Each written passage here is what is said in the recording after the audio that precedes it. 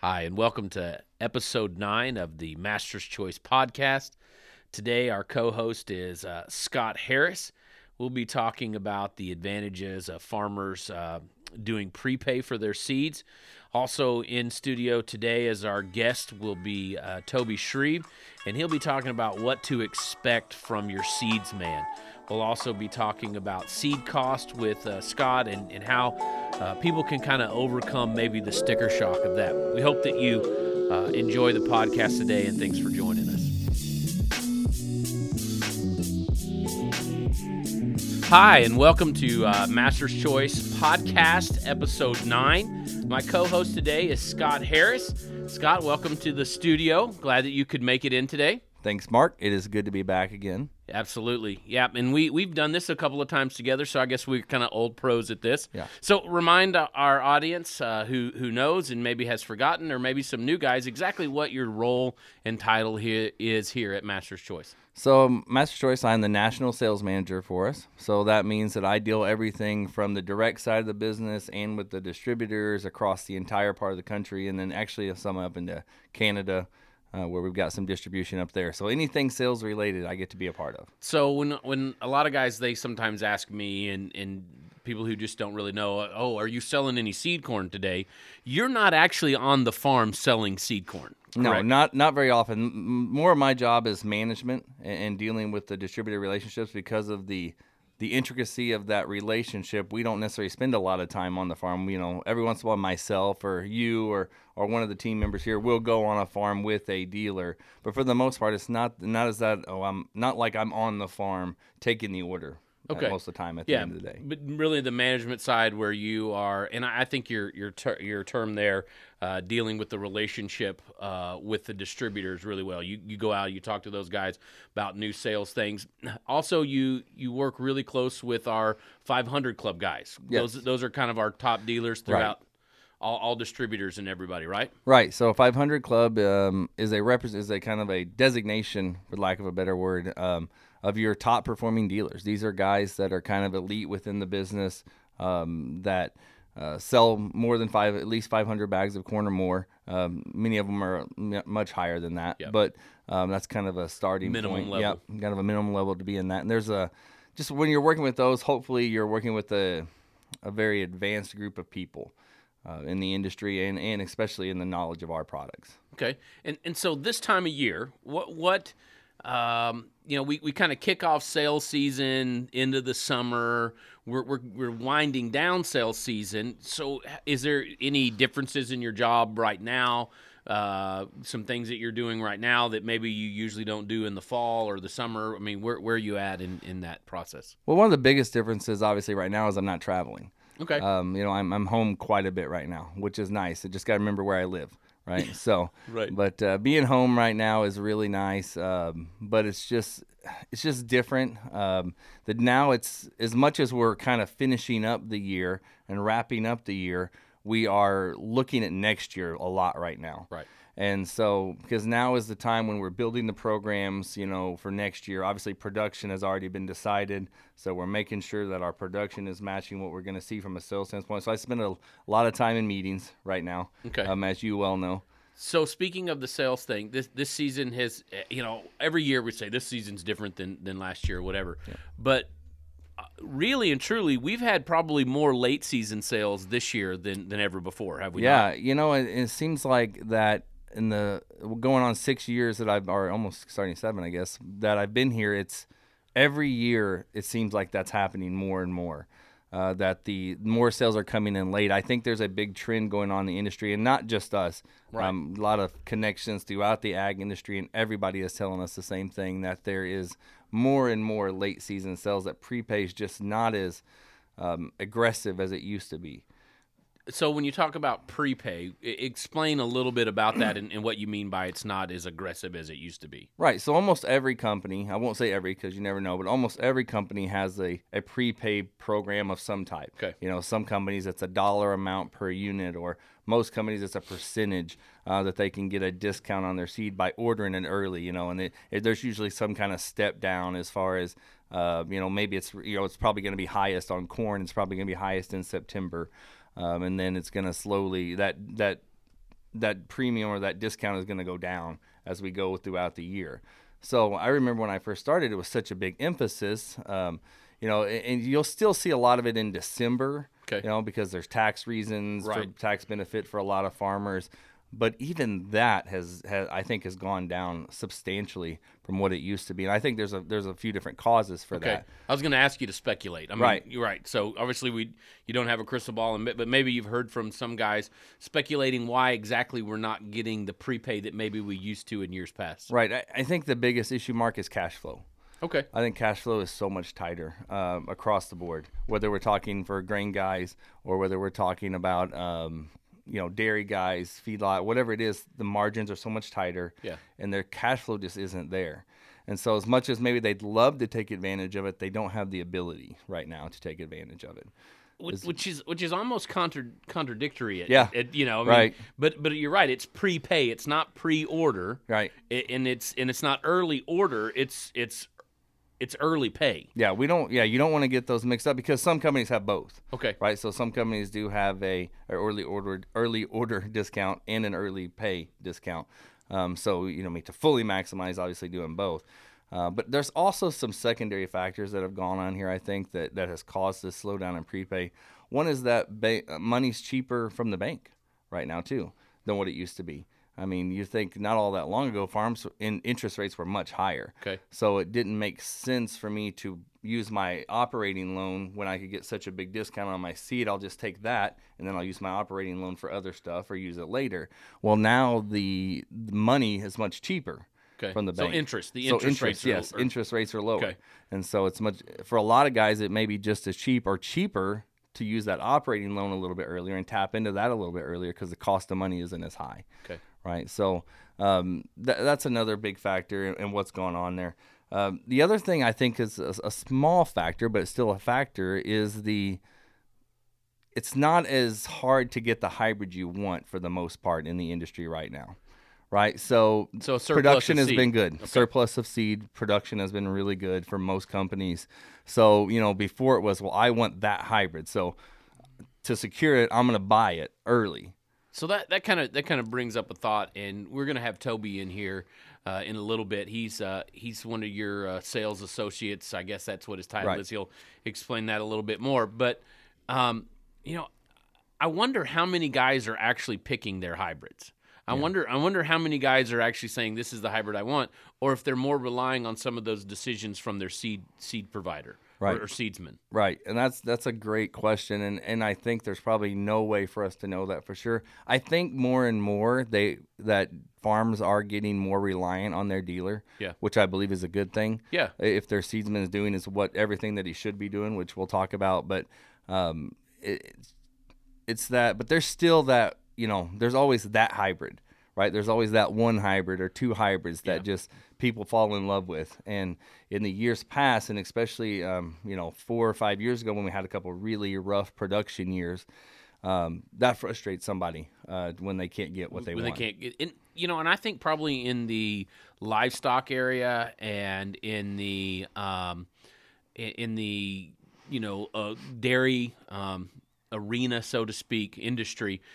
Maybe hybrid selection is a little bit different than in the grain. A seedsman can go to a farmer and say, "Look, these are the best ones that were in the plots over the last couple of years or last year. Here's the highest producing one as far as bushels. For a grain guy, but a dairy guy, I think a lot of times he may get stuck on a hybrid. He may actually kind of like, I know that this one is going to feed well. I know that it performs well. So I think there may be even a little bit more of that in the dairy industry. Am I off base? No, absolutely. I think you're 100% right. I think that what they're looking at obviously is so different. Yeah. It should be different. Exactly. We should probably specify that exactly. It should be different. Unfortunately, sometimes I don't think it is, but it should be different. I think that one of the biggest factors that when it comes to looking at what hybrid am I going to plant and how this all relates is we get too focused on a hybrid. Yeah.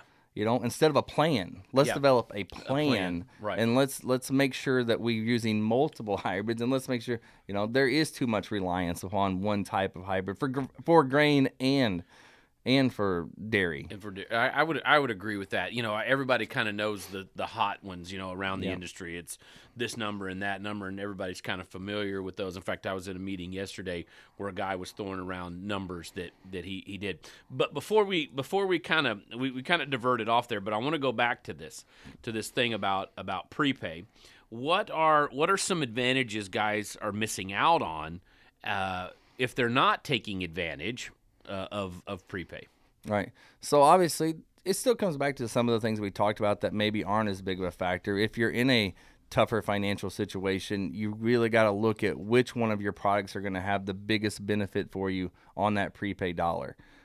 So you could be missing out on the opportunity to really help your bottom line, financially.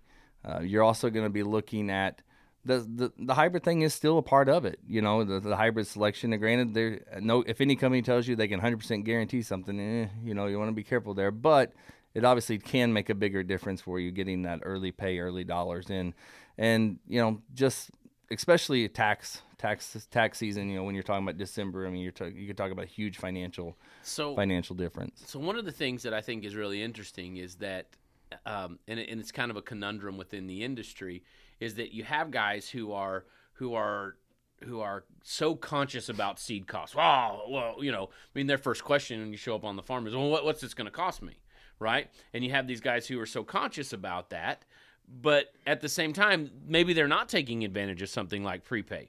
So as a sales manager, I think we call you the global intergalactic sales manager because you really that's are. What I prefer. Yeah, that's because you are all over the place really. But as you're dealing in training guys, how do you walk them through? How do you walk them through overcoming that obstacle with a guy who would say, "Well, that seed just costs too much"? Right. So seed cost is such a relative term. It really is, because what I think may cost a lot for or I shouldn't say what a farm in California says costs them a lot, a farm in New York may say, wow, what a deal, right? Okay. And it's all relative to what's your goal for this seed, right? So obviously, if you're a grain guy, you've got one goal in mind. Well, two, right? Test weight and yield. Yeah. Right. That's how you pay your bill. So therefore, your biggest factor is going to be yield.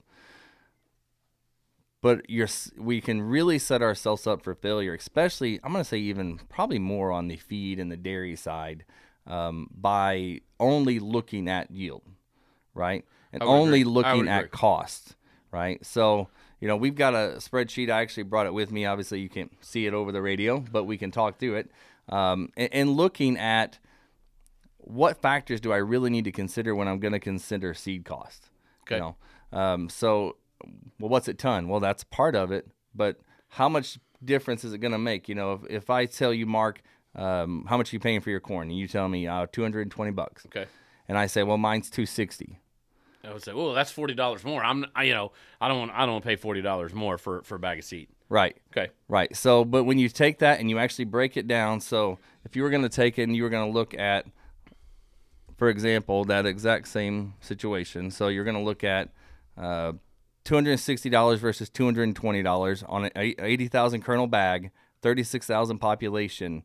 Your seed cost to the acre, you're looking at about $18 in difference. Okay. At a 25-ton average, you're talking about $468 versus $396.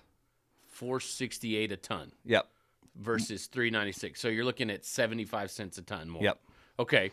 So all things being equal, though, all right. So if I have corn silage A and corn silage B, and I want to, when does it make an advantage to buy something that does cost 70 cents a ton? Now, 70 cents a ton is not much, right? So let's just say that 70 cents a ton for feed is not necessarily a whole lot.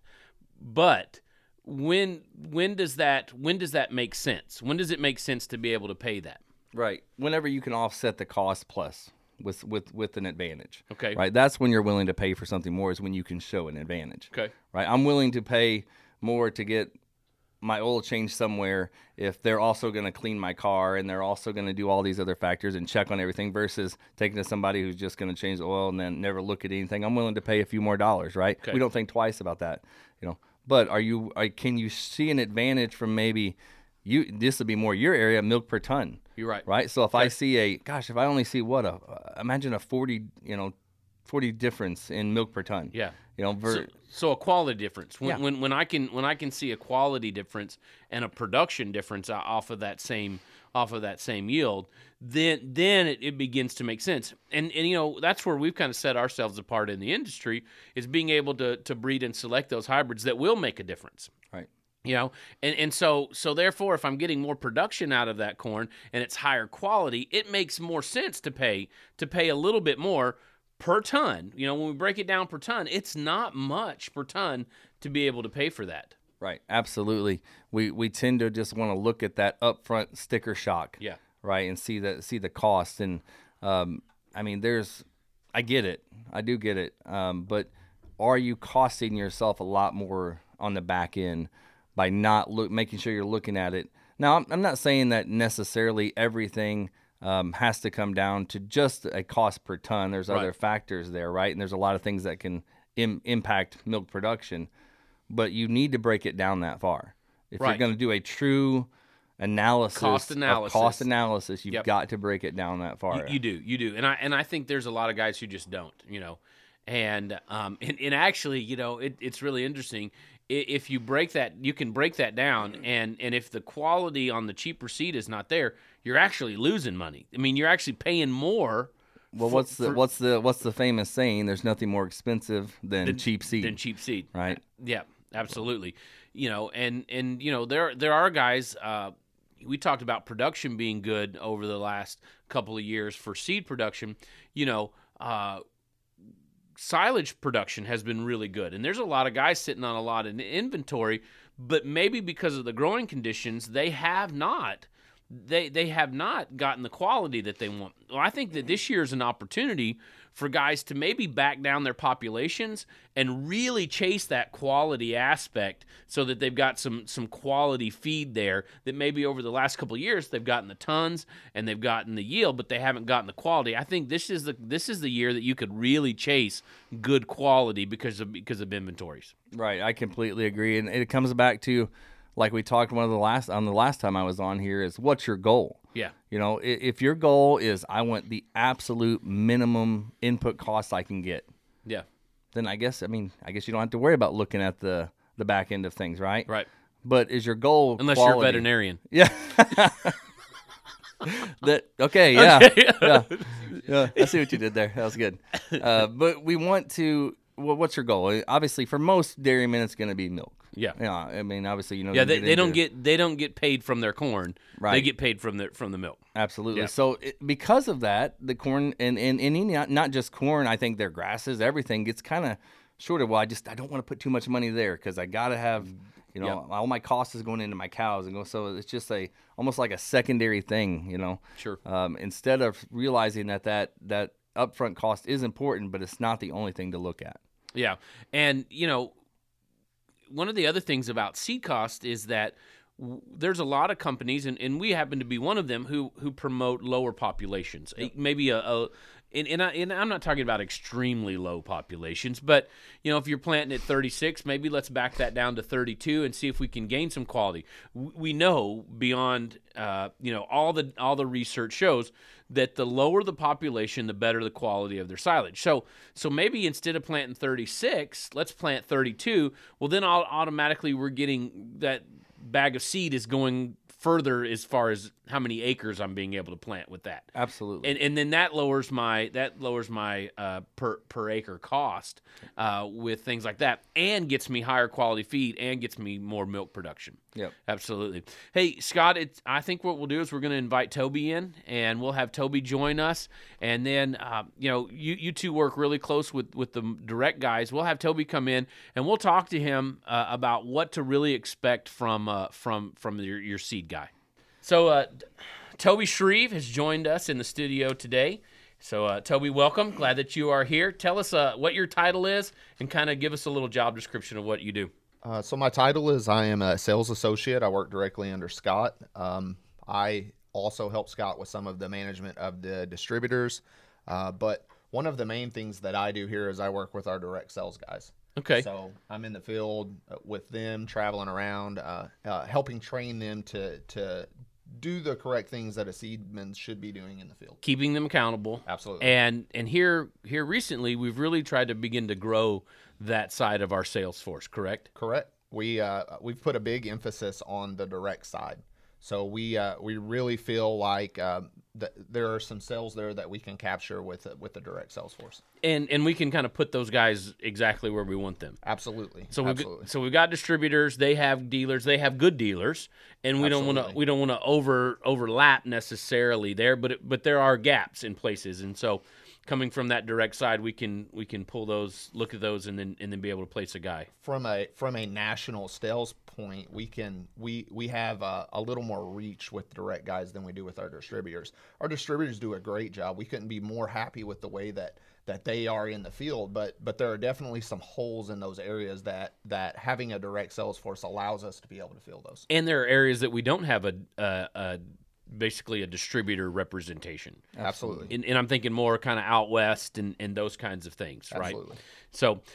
So Toby, as you are dealing with more of this direct side and these guys in particular, what kinds of things should a farmer really expect from his seedsman? So let's talk about maybe the communication from the farmer to the seedsman, because Okay. I think that's probably the most overlooked aspect of dealing with a seedsman and a farmer. And a lot of times, as a guy that worked in the field for 7 years, I was a salesman in the field. And one of the things that was always so confusing to me was that you walk from one farm to the other, and one guy's mad that you're calling on him, and then you walk onto the other and you're not spending enough time with the next one. Yep. So I think the most important aspect for that direct relationship is that the farmer gives enough communication to his salesman of what his expectations are to let him know what it is exactly that he's wanting out of him. Whether it is that he's wanting him to call on him on a regular basis or leave him alone and only talk to him when it's time for seed to be delivered. So what you're saying is the farmer's kind of like a wife? Yes, that's exactly what I'm saying. But don't let my wife hear this. Okay, yeah, we'll make sure that Actually, she doesn't. no, I didn't just text her and tell her to tune in or anything. No. No, I think that Toby's exactly right. It is hard for a seedsman to do a good job for you if you won't let him. I think that we really have a tendency. One of the biggest complaints that I hear from farms is that I only see my seed guy when it's time to buy. Right.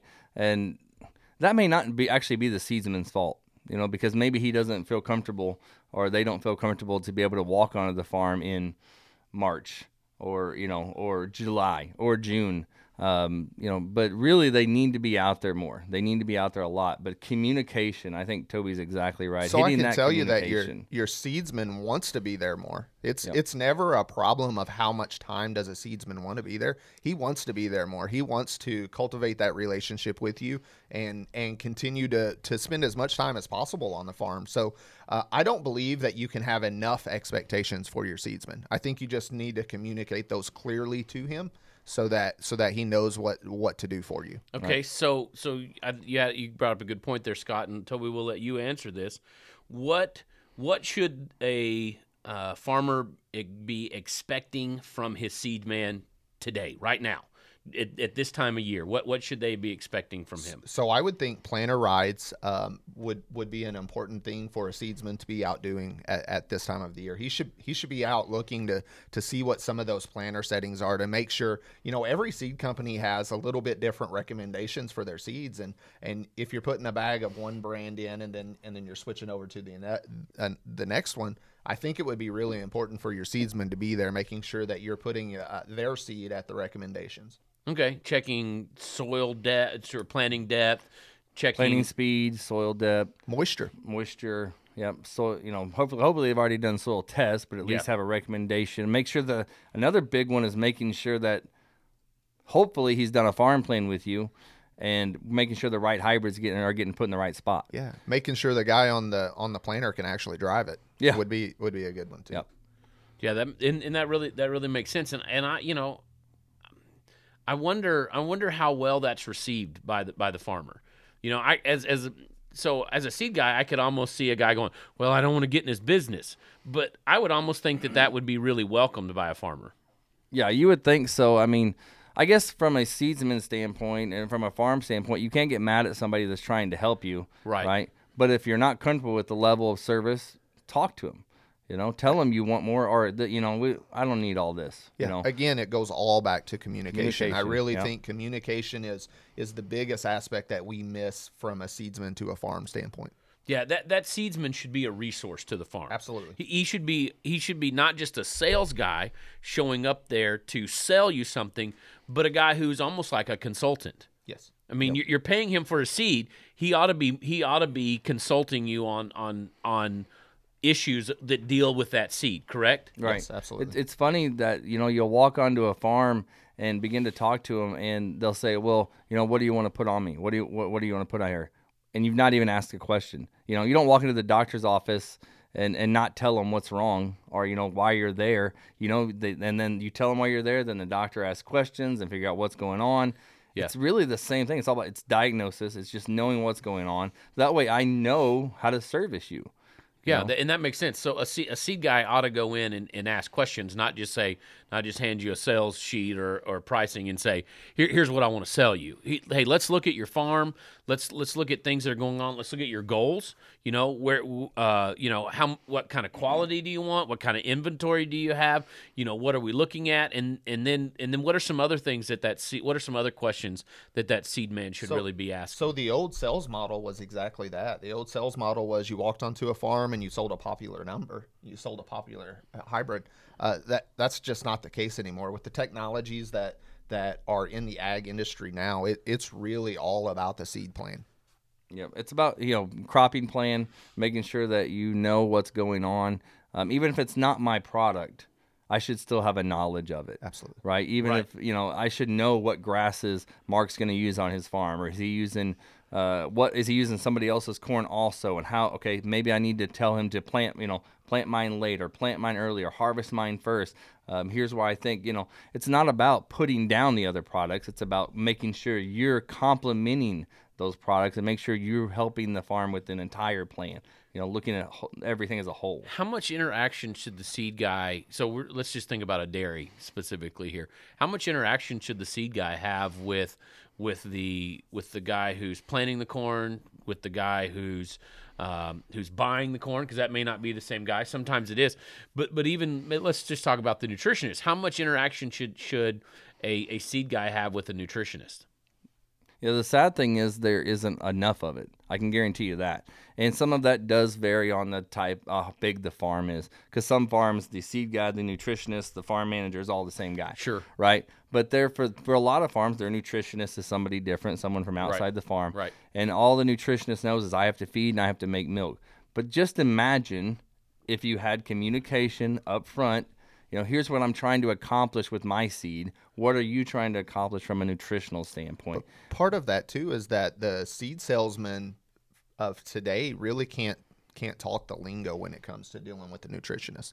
They really can't talk the lingo with a lot of that stuff, and so there really is a training. Us nutritionists are kind of you're a different class. An elite breed. Yeah, you're a different class. I've got some other words that I could think of to describe that, but we're not going to do that right now. So go ahead, Toby. But I think you're right. I think they really can't. They just really can't talk the lingo, and so there's a training aspect there that we really have to work through to make sure that our seedsmen are up to par to be able to have those conversations. Yeah.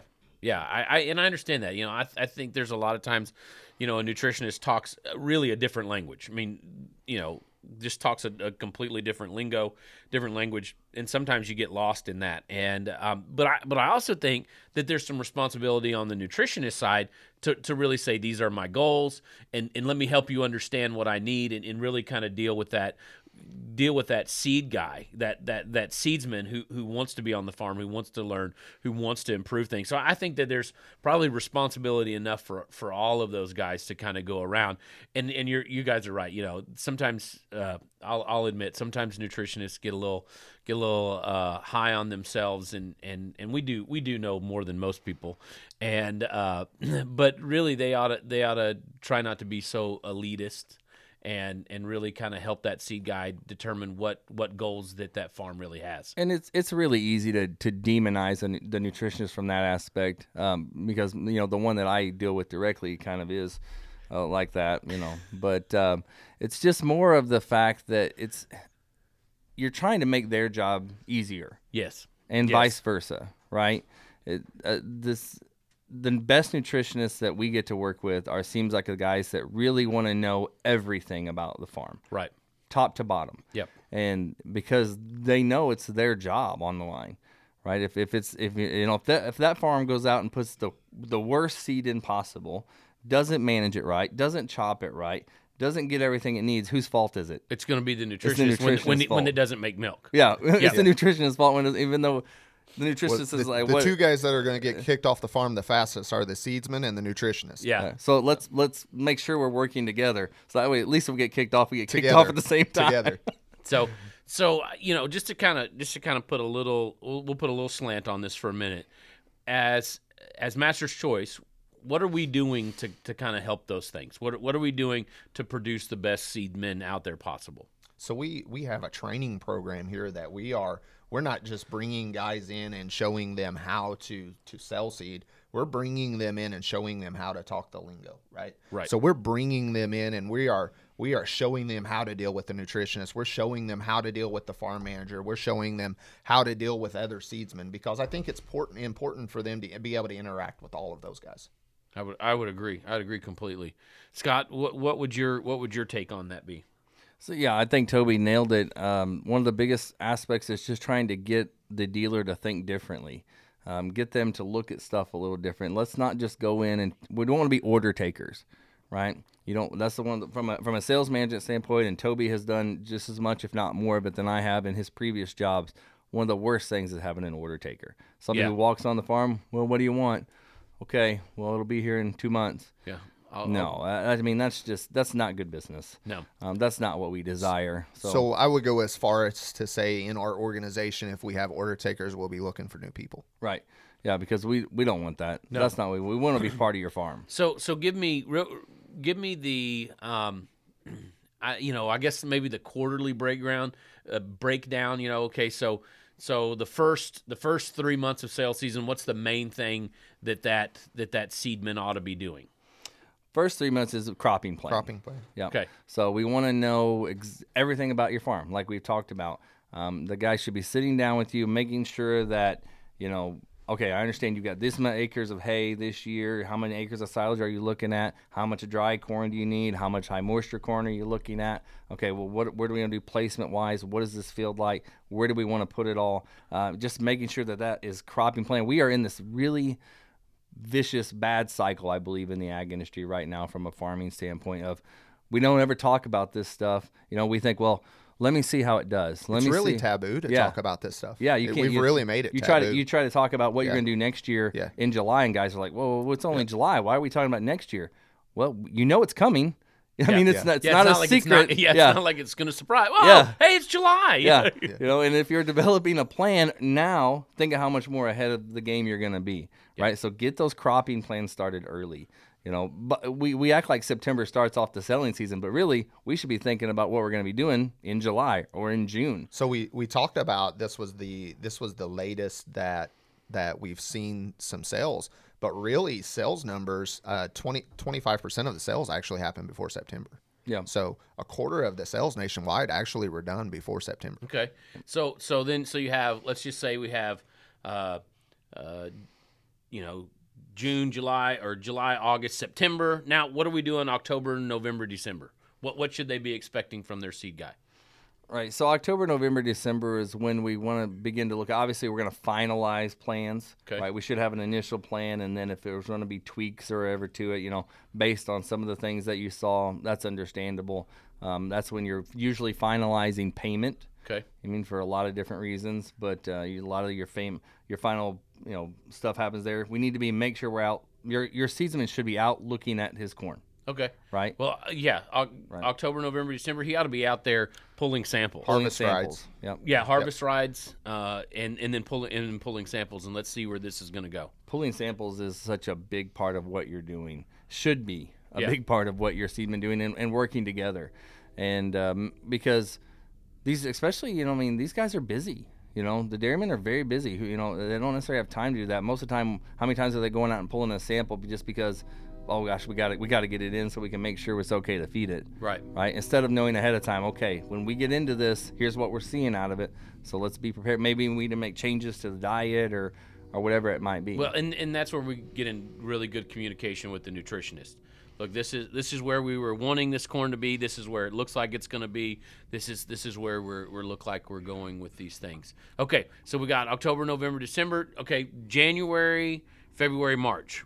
I'm going to go back 1 second. Oh. One thing that I do want to hit on for that time period of that October harvest time is moisture testing. Okay, yeah. We want to make sure that we're getting someone out there doing that. And your Seedsman hopefully is doing that as part of his plan with you. But that's how big of a difference can moisture make in a sample? Oh, a huge difference. A huge difference. We know that the drier corn silage is, a lot of times the fiber quality begins to go down and the grain quality. Now we may have more starch there, the drier that is, but is that starch as digestible as it should be? Right. And so we got to hit those optimum moistures. 62 to 65% moisture is where we really kind of want that corn silage harvested for that optimum, nutritional values. Right. So good point. So then getting into the next quarter, basically one of the biggest things that comes to mind for me, Toby, is soil sampling. Yeah, field scouting. Yep. That's for sure. Yeah. So looking at the soil sample, personally, I really like a soil sample right after the crop comes off. Okay. Because at that point, the soil's probably in its worst shape, right? It's pulled everything out, and then we can kind of see, okay, where we got to go for next year, from a nutrition standpoint or from a fertility standpoint. More importantly, yeah. It's generally a good time of year from a moisture standpoint to get a good sample. So hopefully your Seedsman a part of that process. Even if you have, here's the thing that I think is getting missed too, is that there are farms that are big enough that they have an agronomist, that's what he does. You as the Seedsman and you as the farm, encourage your Seedsman to be a part of that. Doesn't mean he has to do it, but why not be a part of it so and giving your product the best chance to succeed on the farm? Yeah. No, that makes sense. That makes complete sense. So okay. So then we get past the fall. We get past Christmas, January, February, March. What should your Seedsman be? What should you be expecting from your Seedsman?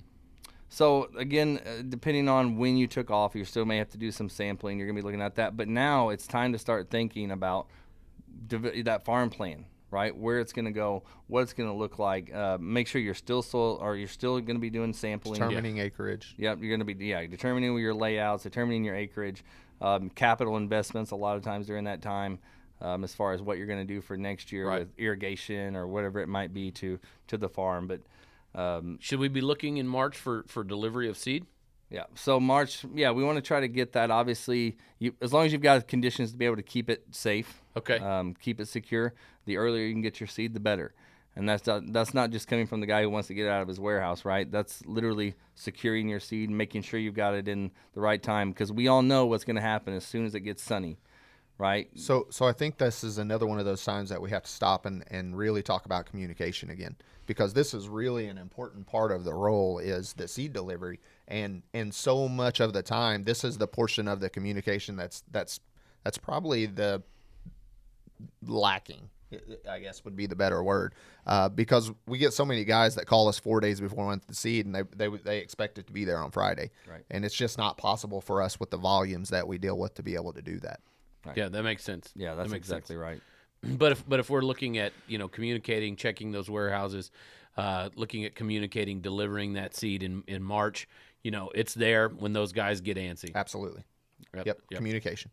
All right, and then we get into March, we get into April, May, and June. Planter rides, planter rides, and checking planters. Right back to the same beginning of the circle. Absolutely, absolutely, guys. I appreciate you joining us today and talking through this. I hope that some guys out there listening are going to be expecting more out of their Seedsmen, and in being able to use that Seedsman as a resource and kind of more in that consulting role.